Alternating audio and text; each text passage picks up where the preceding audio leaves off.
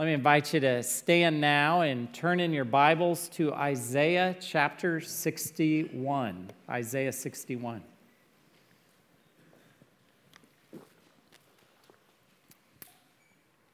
So we begin a new series in Isaiah, but we're not doing our typical beginning in chapter 1, verse 1. We're beginning in Isaiah 61, and we're doing that for two reasons. One, I want to make you mad and frustrate you, because although we preach these consecutive passages, guess who didn't do that? Jesus and the apostles. So let's not make a rule where the scripture doesn't. But second reason, and I'm kidding about the frustrating part. Second reason, this is where Jesus begins. He's handed the scroll of Isaiah. You heard that read in Luke 4. And where did he start? Right here in Isaiah 61. And follow along, I'll read verses 1 through 7. The Spirit of the Lord God is upon me because the Lord has anointed me to bring good news to the poor. He has sent me to bind up the brokenhearted, to proclaim liberty to the captives and the opening of the prison to those who are bound, to proclaim the year of the Lord's favor and the day of vengeance of our God, to comfort all who mourn, to grant to those who mourn in Zion, to give them a beautiful headdress instead of ashes, the oil of gladness instead of mourning, the garment of praise instead of a faint spirit, that they may be called oaks of righteousness, the planting of the Lord, that he may be glorified. They shall build up the ancient ruins. They shall raise up the former devastations. They shall repair the ruined cities, the devastations of many generations. Strangers shall stand and tend your flocks. Foreigners shall be your plowmen and vine dressers. But you shall be called the priests of the Lord. They shall speak of you as ministers of our God. You shall eat the wealth of the nations, and in their glory you shall boast. Instead of your shame, there shall be a double portion. Instead of dishonor, they shall rejoice in their lot. Therefore, in their land they shall possess a double portion. They shall have everlasting joy. Let's pray together. Oh Lord, how we desire that everlasting joy. So take us on a journey this morning that as we look deep into the good news, you would bless each of us and transform our lives, and that you would get the praise and the glory we ask. In Christ's name, amen. You may be seated. We love a good rescue story, don't we? Have you seen that movie that I think it came out in August, maybe Ron Howard movie, 13 Lives? This is about the soccer players, the children and their coach who were rescued out of that cave in Thailand. They go in to explore the cave and they get flooded. Great movie if you don't like tight spaces or underwater thing. It's a good one to see. But we love rescue stories, don't we? We love to read about the Navy SEALs going out, tip of the spear, and rescuing American hostages. We love that. And I want to offer you this, that we so connect with any rescue story, any story where people are helpless to save themselves and someone comes. We connect with those stories because it connects with our story. We are those who have been rescued. We are those who can't rescue ourselves, and Jesus comes, and that's what Isaiah 61 is about. He rescues sinners. He sets us free. And that good news transforms us and affects our lives and helps us as we navigate the gloom and doom of this current age. It's good news. And we're starving for that good news, aren't we? And this good news that's talked about here is something that motivates and moves us to live a certain kind of life and have a certain kind of identity. And that's what we're going to look at this morning from Isaiah 61. And partly we're starting here because this is where Jesus starts, but we're also starting here because if you notice, Isaiah is a pretty long book. And if you're going to travel through a long book, you need an anchor. You need a focal point. You need somewhere that no matter how lost you get there in chapter 21 and 22, and you need a place that anchors you. And Isaiah 61 is really that place because it tells us about our rescue story, and it tells us about our rescuer and Christ, the Redeemer. And we can always set, as it were, no matter how confusing Isaiah gets, no matter how dark, Isaiah has a lot of dark judgment that's foretold.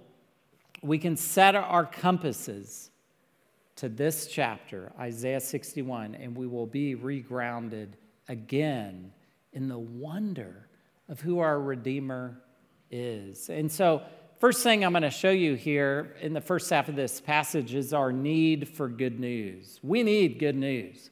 How starved are we for good news? We are still retelling this story of a Little League guy getting hit with the pitch and then he hugs the pitcher. Who has seen that? Just about everybody, right? That's how starved we are for good news. We will look for it and find it anywhere. And here, we're told the best news, the greatest news ever told, that we are rescued.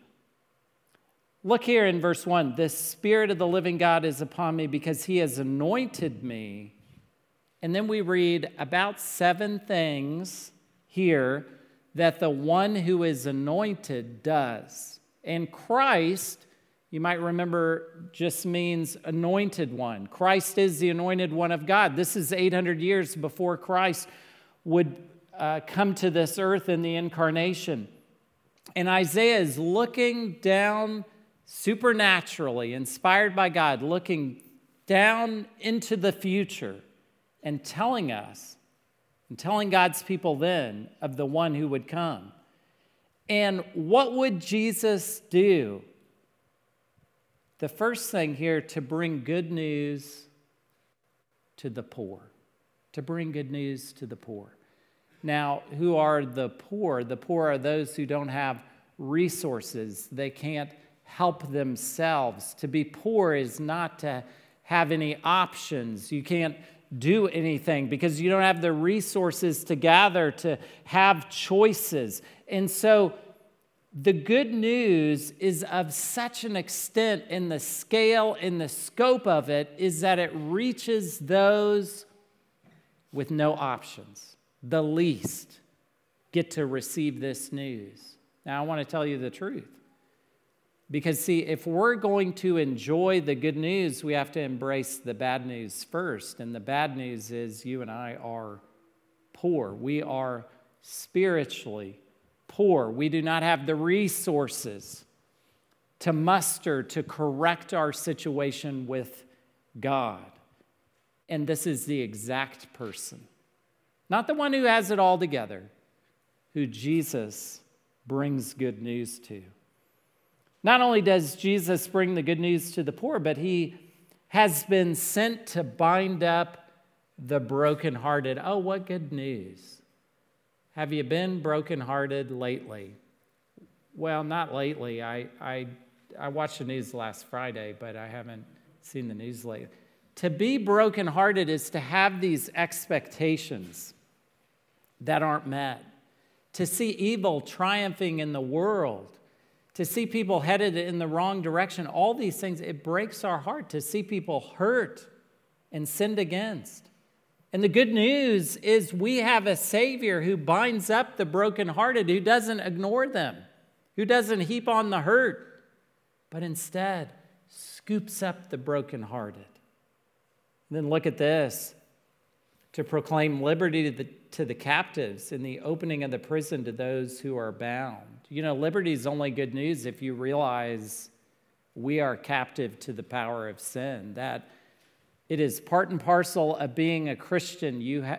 If you are a Christian and you've trusted in Christ and what he did on the cross to save and rescue you, part of believing that is understanding that you are in need of rescue, that you are captive, that you are in prison. And here Christ has freed us. He's given us liberty. He's opened the prison to those who are bound. And what does he do? Not only is he proclaiming good news, but part of the proclamation, look in verse 2, to proclaim the year of the Lord's favor and the day of vengeance of our God. And this pairing together of the year of the Lord's favor and the day of vengeance, the year of the Lord's favor, that's the Jubilee year. And you might remember this, it's back in Leviticus 25, every 50th year, the debts would be forgiven and there would be this great economic reset. And yes, I've been checking to see if there's a church loan forgiveness program, and I haven't heard that it came out yet. But the idea was God gave Israel, and they disobeyed on this point. He gave them this reset every 50 years because sometimes what would happen is people would go into debt slavery and they knew it wasn't forever. And it was meant to point Israel, it wasn't just an economic thing, it was meant to point and to show them of the great forgiveness that would come. Not every 50 years, but permanently. Through Christ, there would be a great reset, not financially, but spiritually. And the favor of God would come upon his people, a favor which he could not extend because of sin. And it's paired with the day of vengeance of our God because we want justice. We want right to prevail. You can't just have the year of Jubilee. You must have right triumphing as well. This is how perfect the way of God is. And then look at this. Part of the good news is to comfort all who mourn. To grant to those who mourn, what is mourning but an emotional response to the losses of life. It could be death. It could be something significant that we have lost or that we miss. And here, part of the good news is that mourning is going to be answered. And in verse 3, we're introduced to this language. It's not this. Instead, it's this. And look at this parallel, because you're going to see it again in verse 7. To give them a beautiful headdress instead of ashes, the oil of gladness instead of mourning, the garment of praise instead of a faint spirit. Are you feeling a little faint these days? And here the imagery is that God takes through his anointed one a garment and he puts it on us. And it's a garment to the praise of his wondrous grace. And instead of being faint and fatigued and weak, he puts this on us that our strength would be restored and our passion would run after him. This is what the good news does for us. We need this good news. And this good news transforms us. So I want to tell you a prerequisite for enjoying this good news is you have to embrace the bad news about yourself. And what is that bad news? Except that we're sinners, separated from God. What is sin? Any want of conformity unto or transgression of the law of God. Doing things, I'll translate that. Doing things, believing things, acting in a way that doesn't please him. It could be shaking your fist at God. It could be apathy at God. It could be our thoughts and attitudes. It could be our actions. This is all sin. And because of sin, we need to be rescued. We are under the power of sin apart from Christ. And we need this good news. So a couple weeks ago, I decided to do the COVID thing. I'm just kind of real slow, and I hadn't done it yet, so I thought I'd kind of join that club. And when you're testing, you got the little swab, and you're really getting in there. And the thing is, the news of the positive test changed things, didn't it? It was bad news, and the bad news meant there goes my week, there goes my schedule. And then the opposite happened. Took me 8 days, but I finally got a negative test. And I tell you that to say we're living in an age where news changes and transforms us. And if you will embrace the good news of who Christ is, and to be able to do that, you have to come through the door of your need for Him, and that we need this good news. And what does that mean in this passage?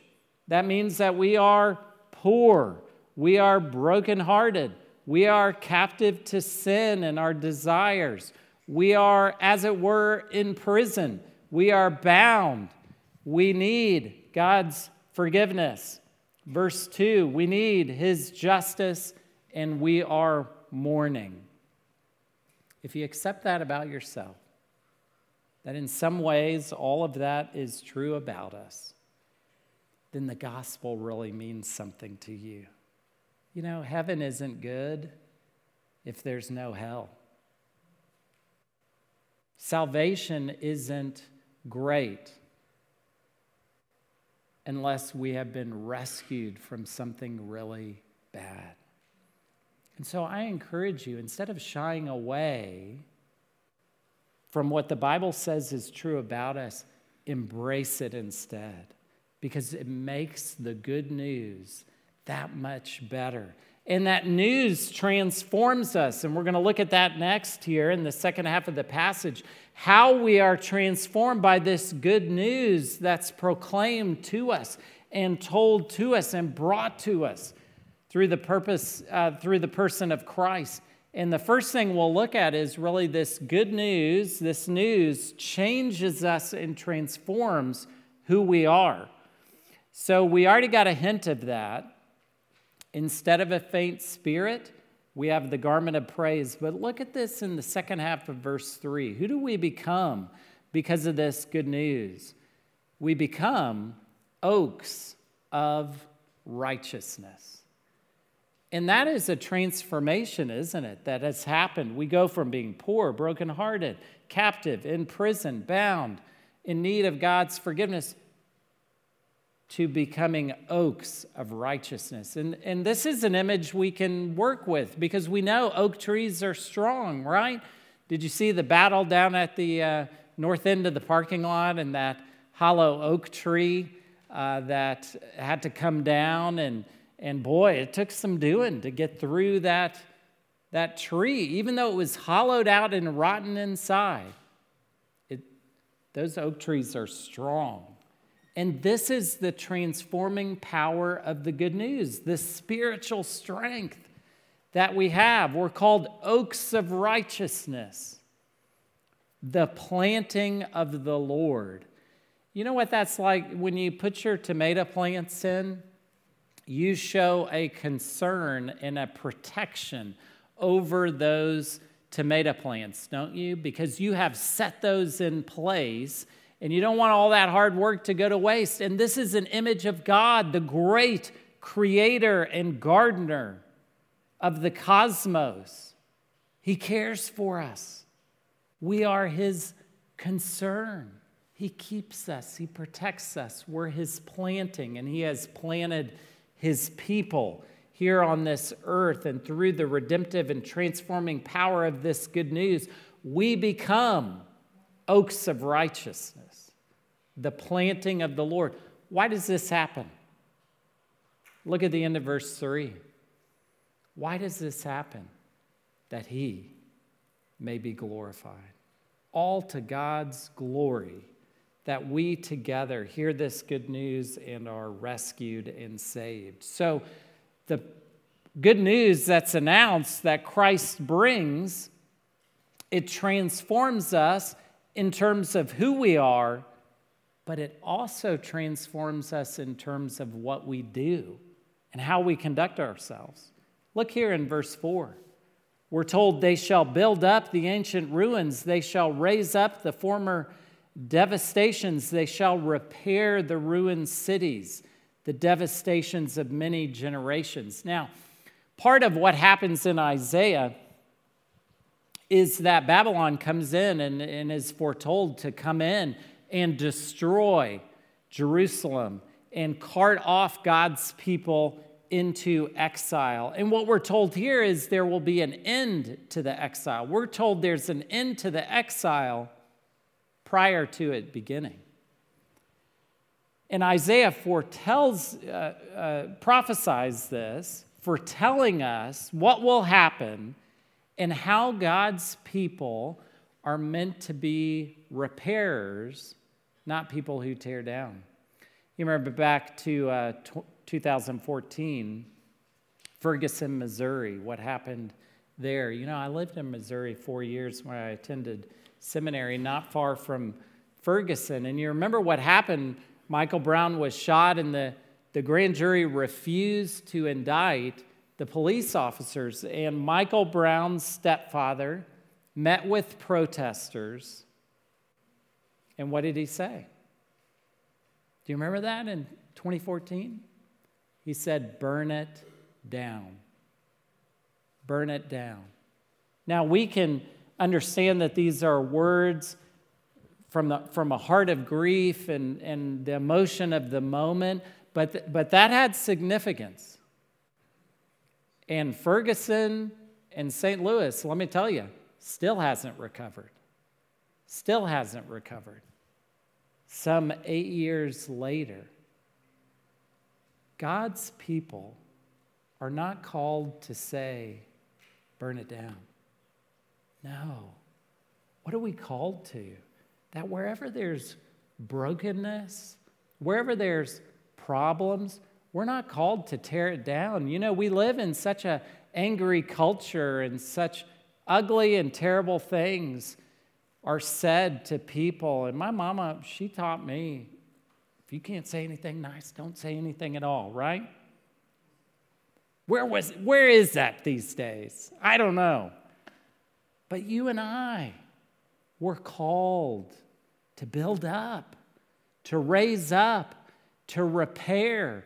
And when we do that, when we step into these situations where people are angry and yelling at each other, when we step into those situations, we're being salt and light, aren't we? And we are building up rather than tearing down. We don't need any more tearing down in this world. And when the world is burning it down, what are Christians called to? Let's repair. Let's build up. Let's be salt and light, because this good news has transformed not only who we are, but what we're doing. So we're out there, we're building up, we're raising up, we're repairing. And what's the result? Look in verse 5. Strangers shall stand and tend your flocks. Foreigners shall be your plowmen and vine dressers. Let me explain this for you. This is the reversal of an exile. The exact opposite happens in the exile. Israel goes off to Babylon, and they serve Babylon, and they tend their flocks. This is a reversal brought about by the transforming grace of God and the transforming good news and the message. Not only is this, we could say this is a reversal of the exile, it's also what? It's a reversal of what happened in Egypt. God is, in redemptive history, connecting the dots for us. Whereas Israel were slaves in Egypt serving the Egyptians, now in the victory of Jesus Christ, the role has been reversed. And God's people are triumphing. And look at this in verse 6. I mean, can we say this is just a very weird verse? that doesn't seem to belong in Isaiah, but would seem to be something you would read in Hebrews. Listen to this, verse 6. But you shall be called the priests of the Lord. There is such an incredible reversal in God's people's lives because of the good news of the gospel and the victory of the one who was anointed to bring the good news. Such victory that the relationship between God and his people is completely restored and reconciled, and they become priests. Look at verse 6. They shall speak of you as the ministers of God. I mean, this sounds like New Testament language, doesn't it? That's why I say it's strange, but it belongs here because Isaiah is looking into the future and seeing God's people transformed by the power of this good news that they are in perfect relationship with the Lord. So much so. Look at verse 6, the end of verse 6. You shall eat the wealth of the nations, and in their glory you shall boast. A complete picture of victory that would be so hard to grasp when you're being carted off into slavery and exile. And then in verse 7, so we're talking about how the good news transforms not only who we are, but what we do. And look at what God does here in verse 7. It's this language that points us back to verse 3. Instead of this, you get this. Instead of your shame, verse 7, there shall be a double portion. Instead of dishonor, they shall rejoice in their lot. Therefore, in their land they shall possess a double portion. They shall have everlasting joy. You know what a double portion is? Did you see some of those pieces of cake out there in the foyer? Did you get a double portion piece? Double portion is more than enough. To have more than enough is a significant message of the scripture that the good news gives us exactly what we need, and our cup overflows with the grace and the mercy of what God has given us. So much so, what did they possess at the end of verse 7? Everlasting joy. Oh, that's pretty good, isn't it? I want that. In fact, it harkens back to a sermon I preached several weeks ago that I'm sure no one remembers. Psalm 4:7. Psalm 4:7. Do you remember this? You have put more joy in my heart than they have when their grain and wine abound. Do you remember that? We talked about your vision of the good life and what the good life is all about. And each culture and time period has a vision of the good life. And what David is saying as he writes Psalm 4, he's saying, I've got more joy with you than with any measure of success that the world can give or offer. That's the same idea here at the end of verse 7, back to Isaiah 61, that the good news, which we are so desperate for, comes to us and transforms who we are and what we do, and we possess everlasting joy. That's the Christian's end point. Everlasting joy is ours only through the good news that our Savior brings us.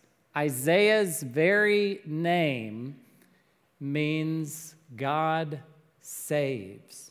And when you are saved, and when you embrace not just the good news about yourself, but the bad parts too, it is transformative to who we are. We become oaks of righteousness, the planting of the Lord. And we go out in this world where everyone wants to burn it down, and we rebuild it in Jesus' name for his glory, and we do so with everlasting joy. Let's pray together. Lord, how thankful we are. How thankful we are that you have rescued us and sent good news to us through Jesus Christ. We are thankful and we pray, may we leave this place as a rebuilder and repairer. Give us opportunities to step into the devastations that have been wrought in our society, that we might, in the face of hatred, love people. In the face of anger, express patience. And in the face of depression, despair, we might offer true hope.